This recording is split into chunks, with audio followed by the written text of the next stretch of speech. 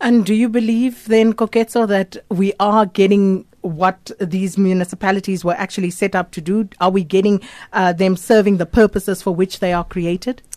There's a huge state of crisis currently within local government.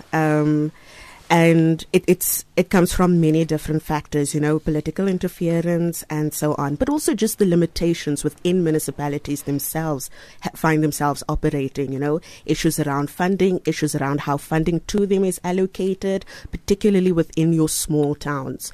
So at this point in time, I would say that, there's this gauge of, a third of our municipalities are functional, a third aren't, a third are in state of crisis. I would say there's a lot of crisis all around. And where municipalities aren't working, we aren't doing enough to harness the learnings from there and replicate them elsewhere.